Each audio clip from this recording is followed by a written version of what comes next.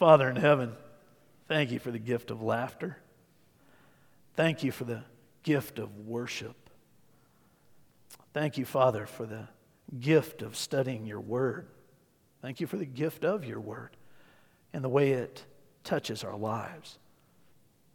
You would say of the Bible that it is living and active, sharper than any double-edged sword, penetrates the dividing soul and spirit, joints and marrow, judges the thoughts and the attitudes of our hearts. Boy, that's true. This morning, Lord, we're going to ask you to judge the thoughts and the attitudes of our hearts in a real way, in a tangible way, in a practical way, in a way that we can practice more than likely in the days to come. So I pray that your word will speak loudly and boldly, and that we will receive it well.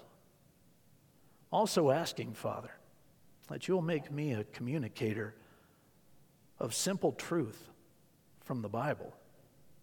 But I pray, Lord, that you'll help me listen along with everyone else. I'm asking it in Jesus' name and with a bold faith. Amen. Unless you have been living under a rock these past few years, so let's just say these past 20 years, you are familiar with the term fake news. We'll go ahead and put it up here on the screen for you. Fake news. Everybody's heard it. Everybody's heard it. We had a president that kept it in front of us all the time. We've had other people that have kept this term in front of us all the time. And personally, I'm thankful that they have. But maybe you're not familiar with the actual definition of fake news. Take a look at this. Fake news is false or misleading information presented as news. That's the simple definition. But what you really may not be familiar with is the fact that this term and even the definition associated with it isn't new. It's not something that has just shown up in the last 2 decades. In fact, according to historical record, it first showed up in 1890. Can you believe that? Fake news, the term itself, not just the practice of it, but the term itself has been around since 1890. All the way back in that century, in the newspapers that were being printed, they were printing sensational stories that embellished a lot of different details. And that's where fake news came from. Most people are annoyed by it, irritated by it, and at some level just put off by it. That is, until it touches us personally. When fake news touches us personally, meaning it is fake news about us, then it takes on a whole different look. We take on a whole different approach in regard to fake news when it touches us personally. Happens in gossip. It happens in misquoting. It happens in just straight up bold lies. When that happens, oh boy, we can get irritated. Seriously irritated. Can you imagine if he were still alive today, how much this quote would bother Abraham Lincoln? The problem with quotes found on the internet is that they're often not true. Abraham Lincoln. Now, I want you to look real close at that. Is there anything that just grabs your attention telling you that that might just possibly be fake news? I hope so. If it isn't glaring, talk with someone afterwards. You need prayer and maybe a little bit more. Abraham Lincoln be highly bothered by something like that, but there's a lot of different quotes that are attributed to him that he never said. I've had the same thing happen to me. You may very well have had the same thing happen to you. Fake news is put out there as truth, and those that put it out expect everyone to believe it, and if they tell it 2 or 3 or 4 times, they really expect everyone to believe it. And not only can it be irritating, it can cause some big problems. It can cause rifts in families, it can destroy relationships, and in some cases, it can cause problems in the realm of salvation. The Apostle Paul wrestled with that last one. There was some fake news circulating around about him that could have caused some major problems in people's walk with Christ. Paul was irritated enough by it that he wrote a letter to correct the fake news. That letter is 2 Thessalonians. Now, we've been studying these two books, 1st and 2nd Thessalonians, for the past several weeks. We just wrapped up 1 Thessalonians last week. We're moving in to 2 Thessalonians this week. As we studied 1 Thessalonians, we saw all kinds of wonderful teaching that Paul would have about a myriad of different subjects, but right in the center of it was the rapture of the church, Jesus coming back for his children. It's exciting to read that book, to learn things that you don't find anywhere else in Scripture. As we move into 2 Thessalonians, we're going to hear about the second coming of Christ, the day of the Lord. And there's a lot of other good stuff that's in there. But you have to understand the purpose of that book was to correct some fake news. Because between the writing of 1 Thessalonians and the writing of 2 Thessalonians, there was another letter that was sent to this church that Paul loved. It just wasn't sent by him. Even though they believed it to be, even though whoever sent it signed Paul's name to it and said it was from Paul, it wasn't. And it caused a lot of problems. And Paul had to clean that mess up. Here's how we know that. In the 2nd chapter of this book, we read these words, verse 1. Now concerning the coming of our Lord Jesus Christ and our being gathered together to him, we ask you, brothers, not to be quickly shaken in mind or alarmed, either by a spirit or a spoken word, or listen to this, or a letter seeming to be from us, to the effect that the day of the Lord has come. Somebody wrote a letter to this church purporting to be the Apostle Paul, and they caused problems. Thankfully, Paul got word about it from Timothy when he brought his report back to him in Corinth, and he quickly sat down and penned his second letter. It got to him, and it helped him. It helped him a lot.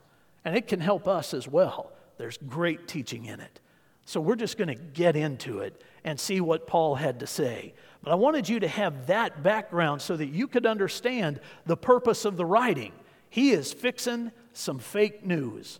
And I like the way he goes about it. Think you might as well. This first chapter, well, it kind of makes us feel good. Let's take a look at it. 2 Thessalonians chapter 1, verse 1. Look at how he starts. Paul, Silvanus, that's Silas, and Timothy, to the church of the Thessalonians, in God our Father and the Lord Jesus Christ. Grace to you and peace from God our Father and the Lord Jesus Christ. Paul starts a lot of his letters that way. He really does. It's his own personal greeting. It's his way of saying, I know you. I have great affection for you. You matter to me. Here's the other people that are with me. They're sending their greetings too. I like the way he starts it. I like the way he starts all of those books.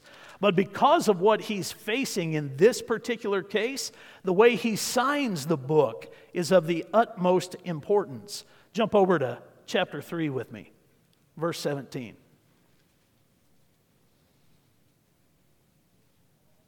We read, I, Paul, write this greeting with my own hand. This is the sign of genuineness in every letter of mine. It is the way I write. Now, a lot of people, a lot of scholars believe that the Apostle Paul had problems with his eyes. He couldn't see very good.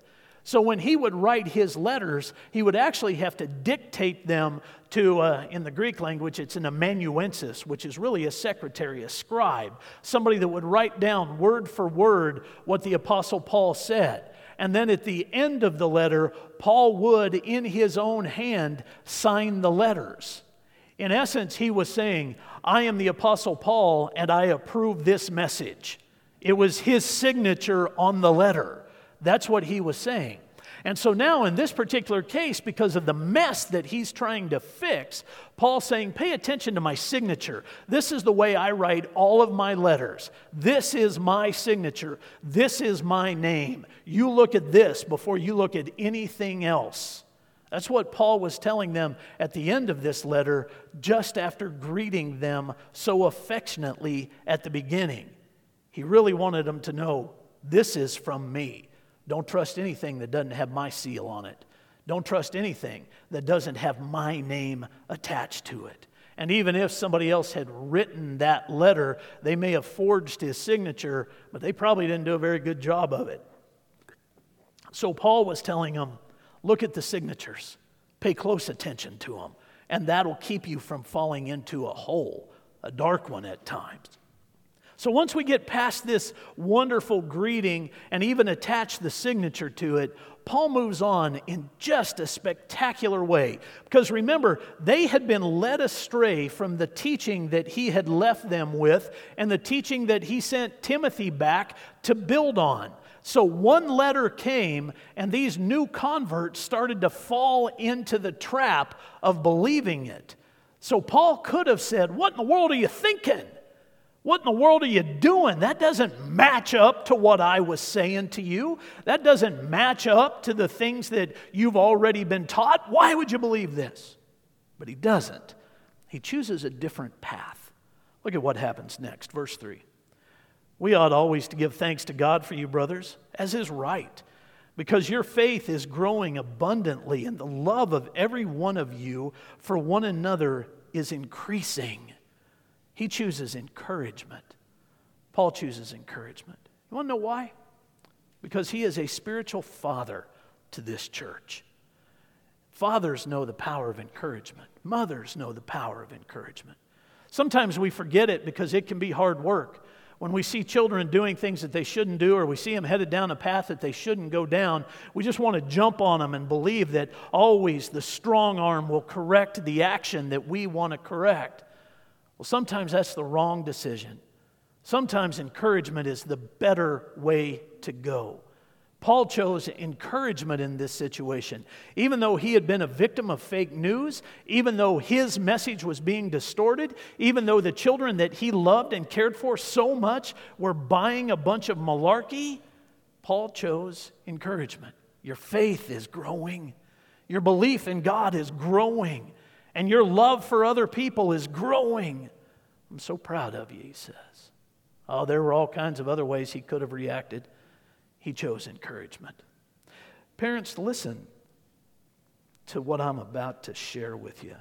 But more than anything, pay close attention to what Paul just did. Because he could have done so many other things, and he chose encouragement. Maybe we should too.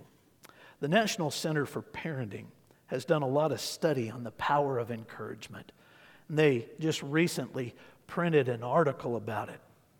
Listen to this. Sometimes when parents attempt to help their children improve their behavior, performance, work habits, or interpersonal skills, they use approaches that achieve just the opposite of what they had intended, or at best, seem to have no effect at all. So how can you help your children to do the right thing and to be all that they can be without damaging their self-esteem or your connection with them? How can you help them to recognize areas where they may need improvement without engendering resentment, discouragement, or defensiveness? This is where the gift of encouragement comes in.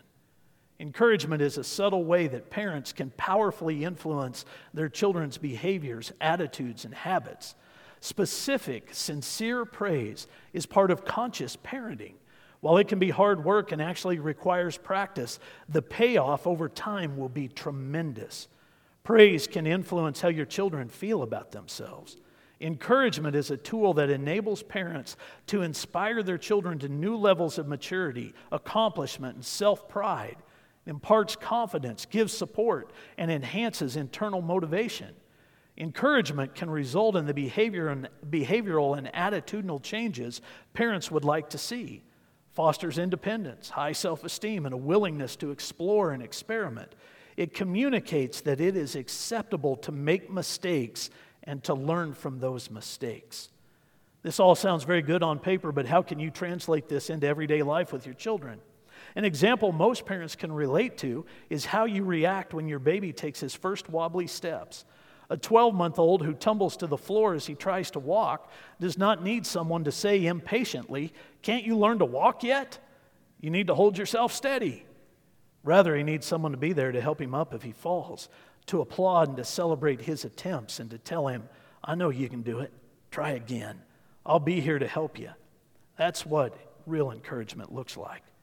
While it's easy to be the parent encouraging his young toddler to take those first steps, it is more difficult to remember to give those same supportive, embracing messages as children grow.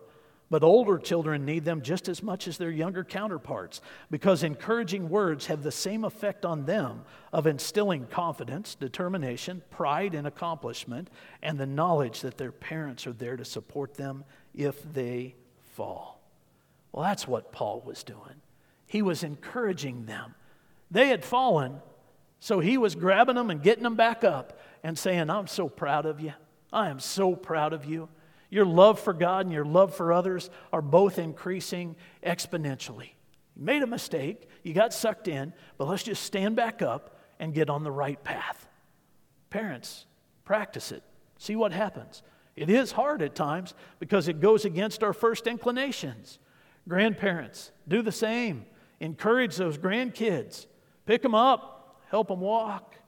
By the way, I've learned over the course of the last 10 years that it doesn't end at graduation. We do the same thing with our adult children. They still need us to. So keep those encouraging words flowing. They matter. Now, in order to fix the problem, once Paul got through the encouraging part of it, he had to get into the weeds and deal with what had happened. I like how he does it. Join me in verse 4. This is still chapter 1. Therefore, we ourselves boast about you in the churches of God for your steadfastness and faith in all your persecutions and in the afflictions that you are enduring.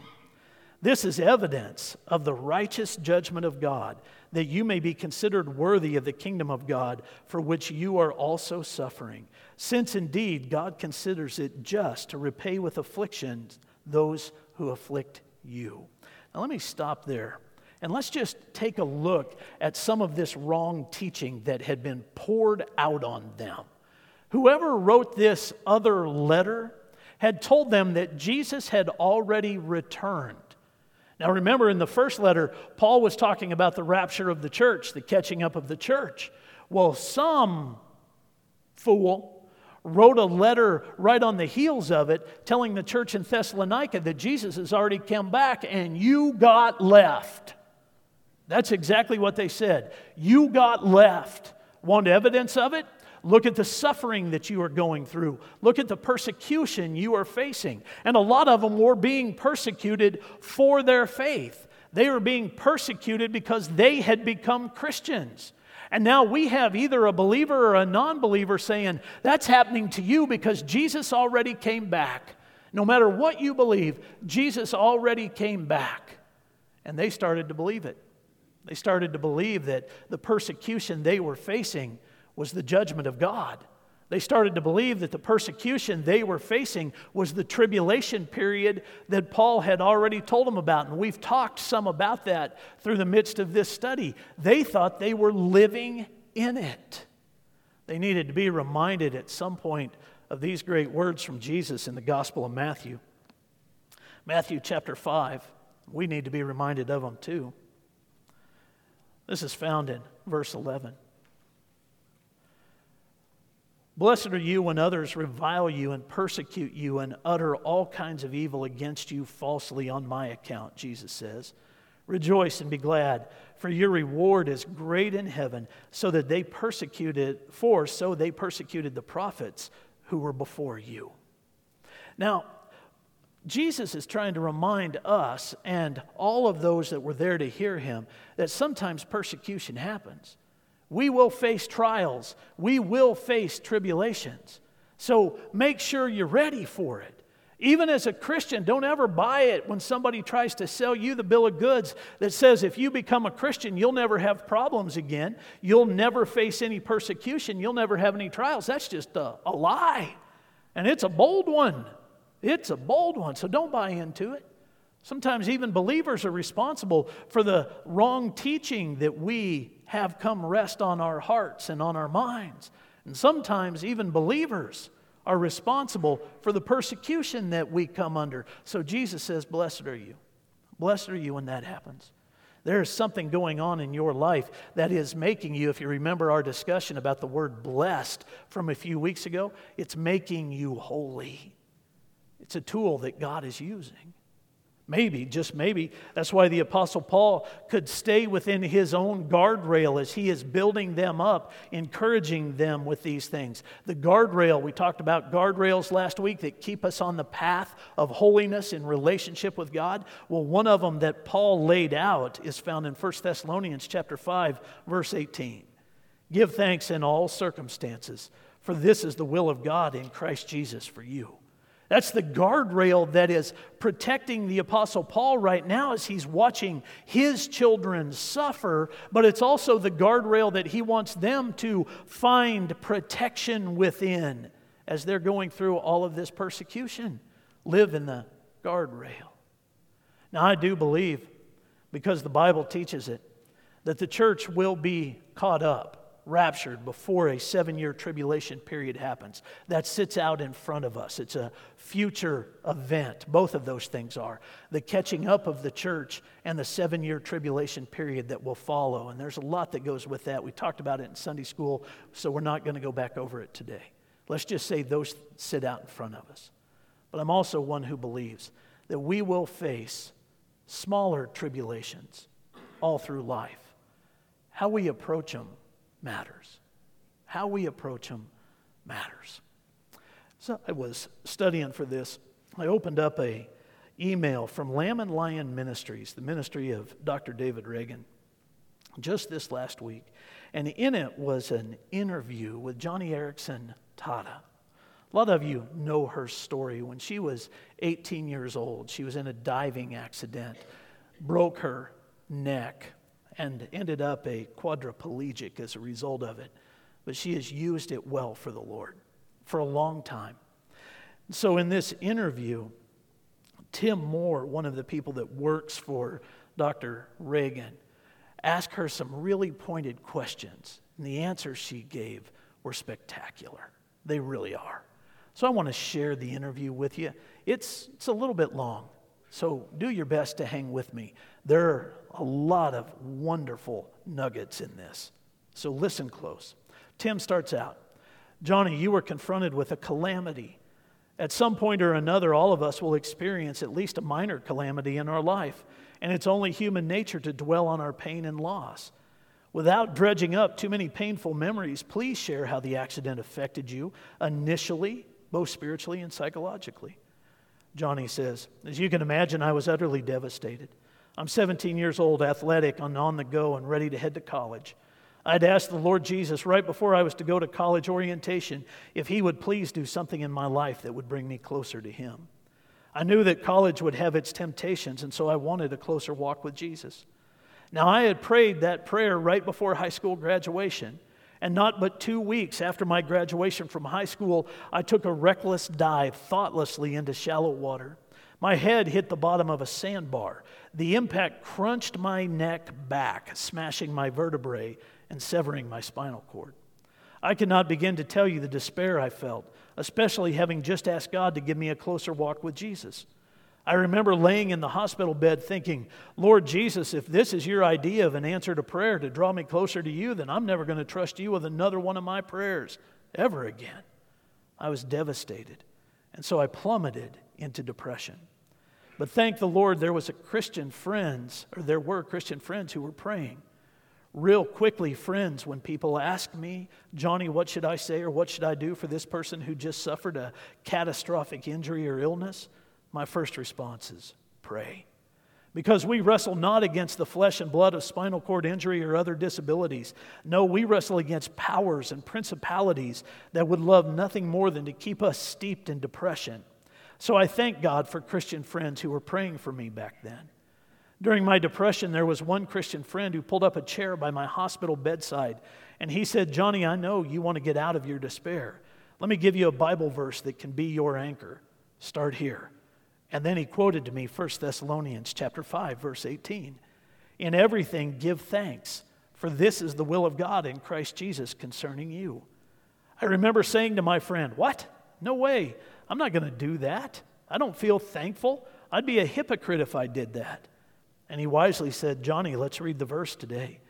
It doesn't say, in everything feel thankful. Rather, it says, in everything give thanks.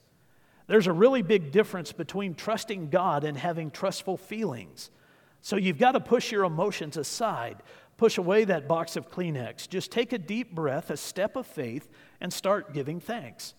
And so I did just that. I started mouthing thankfulness. I really wasn't thankful, but I wanted to be obedient. And so I started thanking God that my hospital bed was at least near the window. I thank God that my family was supportive. I thank God that people were coming to visit me. I thank God that after so many months, I was finally able to sit up in a wheelchair. I thank God for the breakfast that the nurses would first serve on my side of the hospital hallway because that meant it would be warm. For all kinds of things, I started giving thanks to God. Those small, drastic obediences of giving thanks really exercised my muscle of faith. Over time, I began to feel thankful. I believe it was God's reward for my faithfulness in relying on His Word. He gave me the emotion of thankfulness. So I would point to 1 Thessalonians 5:18 as the verse that really kick-started me on the path of righteousness and back to God. I also think it's important to be realistic. This July made it 55 years that I've been in a wheelchair. I also live daily with chronic pain. I don't sleep very well because I'm often awakened by the pain. There are mornings, actually on most mornings, I wake up and before my eyes are even opened, I'm crying out, "Oh God, I cannot do this one more day. I'm so tired of this pain. I don't have the endurance. I can't do quadriplegia anymore." But then I add, "Jesus, I can do all things through you who strengthens me." Lord Jesus, I am empty. I am cavernous. I need your filling. I can't do one more hour without you. God, help me. And you know what? It's in this way that God loves to pour out His grace on people. He resists the proud. He resists those who hit the alarm, jump out of bed, throw back the covers, take a shower, scarf down breakfast, and race out the front door on automatic cruise control without hardly ever giving God the tip of the hat of a quiet time. He resists those people, but He gives grace to the humble. The humble are simply people who wake up in the morning realizing their desperate need for Jesus. It's how I've lived these past 55 years in a wheelchair, which makes my smile pretty authentic and not made of Colgate for sure. I like how she writes that because it helps us figure out how to face the small tribulations that we will all face. And that really is what the church in Thessalonica needed to hear. You're in the midst of a small tribulation. You're undergoing some persecutions. You have some difficulties in front of you. Paul isn't trying to erase that fact. He just wants them to know that Jesus did not leave you. You were not forgotten. He's right beside you. So you stay with Him. You stay with Him. Well, that's what Johnny was teaching us as well. And it's good medicine. It really is. But remember, I said Paul had to get into the weeds in order to clean this mess up. Let's join him there. And you're about to hear something that is really quite dramatic. We're going to pick back up in verse 6. "Since indeed God considers it just to repay with affliction those who afflict you, and to grant relief to you who are afflicted as well as to us, when the Lord Jesus is revealed from heaven with His mighty angels in flaming fire, inflicting vengeance on those who do not know God and on those who do not obey the gospel of our Lord Jesus.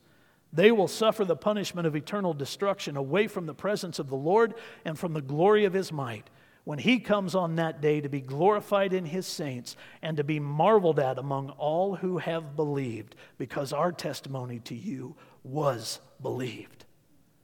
Paul just said, God's going to take care of those that would lead you astray.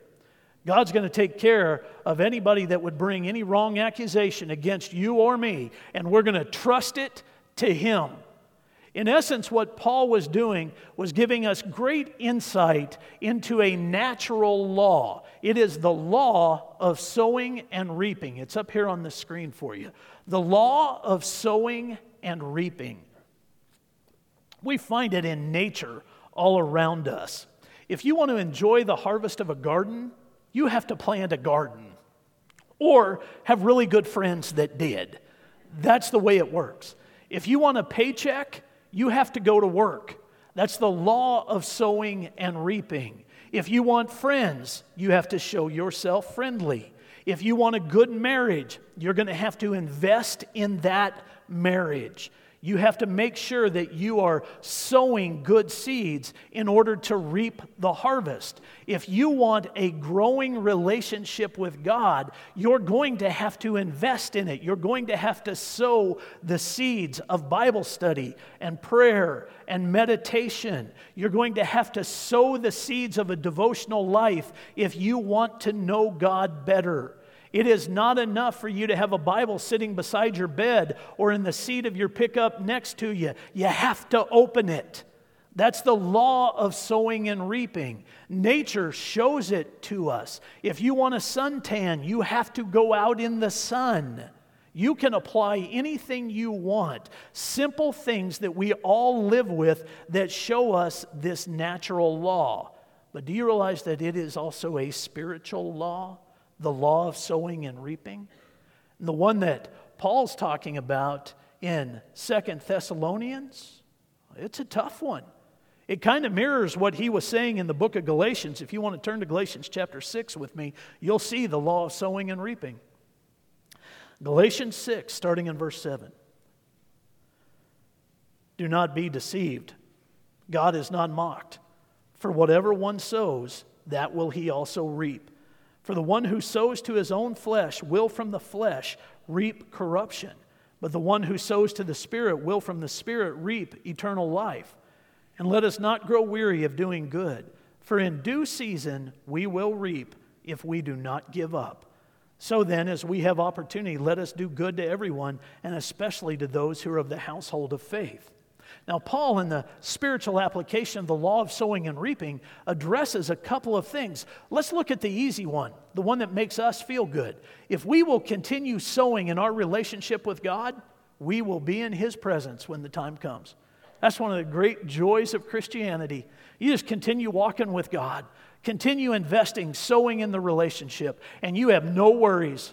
You have nothing to worry about, nothing at all. When the Lord calls you home, you will go home indeed. You will be with Him. Amen? Man, that's cool peace to live in. It really is. I call it the assurance of salvation. Continue walking with the Lord, and you have nothing to worry about.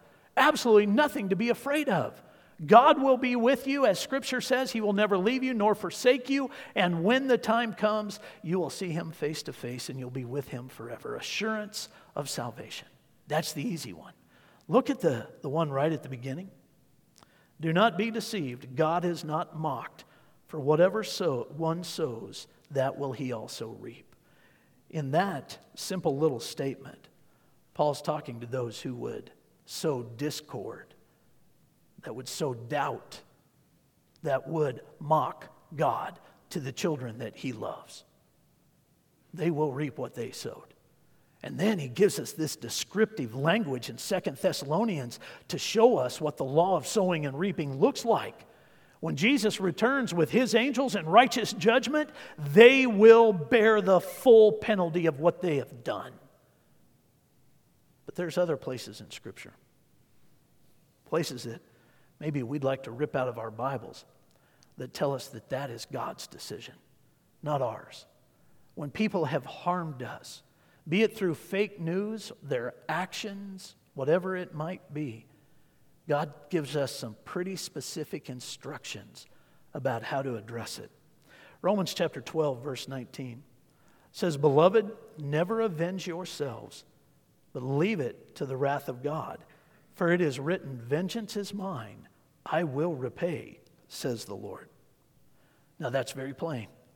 And that is put out there so that we can trust God to take care of what God needs to take care of. Because oftentimes God's doing things that we're unaware of, even in the lives of other people. So when we have been wronged, the Bible is teaching us that there is a law of sowing and reaping, and if people have sowed nothing but pain in our lives, it is not our job. It is not our place to right that. It is God's. When the time comes, Jesus will come with His angels, and if they're standing on the wrong side of who Christ is, judgment comes with him. Now, that's not something for us to celebrate. Rather, it is something for us to dread on their behalf. But we trust it to the Lord. Matthew chapter 5, starting in verse 38, we read this. You have heard that it was said, an eye for an eye and a tooth for a tooth. But I say to you, do not resist the evil one who is evil. But if anyone slaps you on the right cheek, turn to him the other also. And if anyone would sue you and take your tunic, let him have your cloak as well. And if anyone forces you to go 1 mile, go with him 2 miles. Give to the one who begs from you, and do not refuse the one who would borrow from you. That is the other way that the Lord wants us to handle it when we have been wronged. Somebody slaps you in the face, turn the other cheek. If they ask you to go 1 mile, go 2. If they ask for your shirt, give them your coat too. You give them what they need. It's a different path. It's a hard path. But it's one that frees us from the burden of carrying around all of the perceived wrongs that have been done to us. It just lets us give it to God. I'm so glad it's that way. Even in the case of fake news, they said, I said, what? Well, we'll just let God clear that up. But let me tell you the truth. And we tell the truth. And that's what Paul's teaching through all of this. It's subtle, but it is so good. At the end of it, in 2 Thessalonians chapter 1, he would say, to this end we always pray for you, that our God may make you worthy of his calling, and may fulfill every resolve for good and every work of faith by his power, so that the name of our Lord Jesus may be glorified in you, and you in him, according to the grace of our God and the Lord Jesus Christ. Ultimately, that's what it's all about. Even when we've been wronged, it's all about lifting high the name of Jesus, that he will be glorified. Everything else is his to take care of. Not ours. Not ours. So let him have it. But you might say to me, preacher, that sounds good. It really does. But in this law of sowing and reaping, I got to know that the scales somehow are going to tip back to me and not always tip towards the unrighteous, because sometimes it feels that way. It feels like the unrighteous, those that cause harm, receive the greater blessing than those of us that just try to walk with God. A number of you are shaking your head like, yeah, that's how I feel. Then let me just allow the Bible to speak to the issue. This is the book of Proverbs. Proverbs chapter 11. Verse 18, the very last half of it. The one who sows righteousness gets a sure reward. Listen again to Solomon. The one who sows righteousness gets a sure reward. Later on in the exact same book, chapter 22, verse 8, the first half of that verse says, whoever sows injustice will reap calamity. That's the law of sowing and reaping. Leave it to God. Leave it to God. And when the time is right, Jesus will bring with him the host of heaven, his angels, and he will come ready to give the reward to his children and those that have been faithful. And justice will fall where it needs to. You let God take care of it. You let God take care of it. Paul did. And boy, great harm was done to him. But he was going to let God take care of it. It's good medicine for all of us. Why don't you stand and pray with me?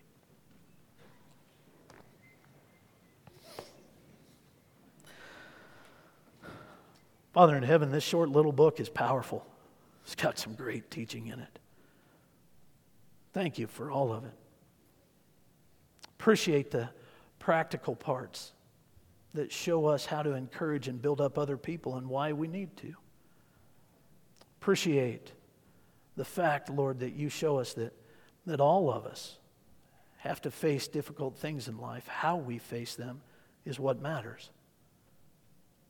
And Lord, I particularly appreciate the great teaching that tells us vengeance is yours and you'll take care of it. Our job is simply to lift you high. So that's what we want to do. I'm praying, Lord, for those that want to establish a relationship with you that will change their lives. Would you let today be the day of salvation? I know there are others that are seeking a relationship with the church, would you let that happen today as well? I know, Father, that there are others that have just carried some big burdens, some tribulations with them. I pray that they'll remember to give thanks in everything as they look for your hand in your presence. These next few moments are holy, Lord. I pray you'll do holy things with them in all of our lives. In Jesus' name, amen.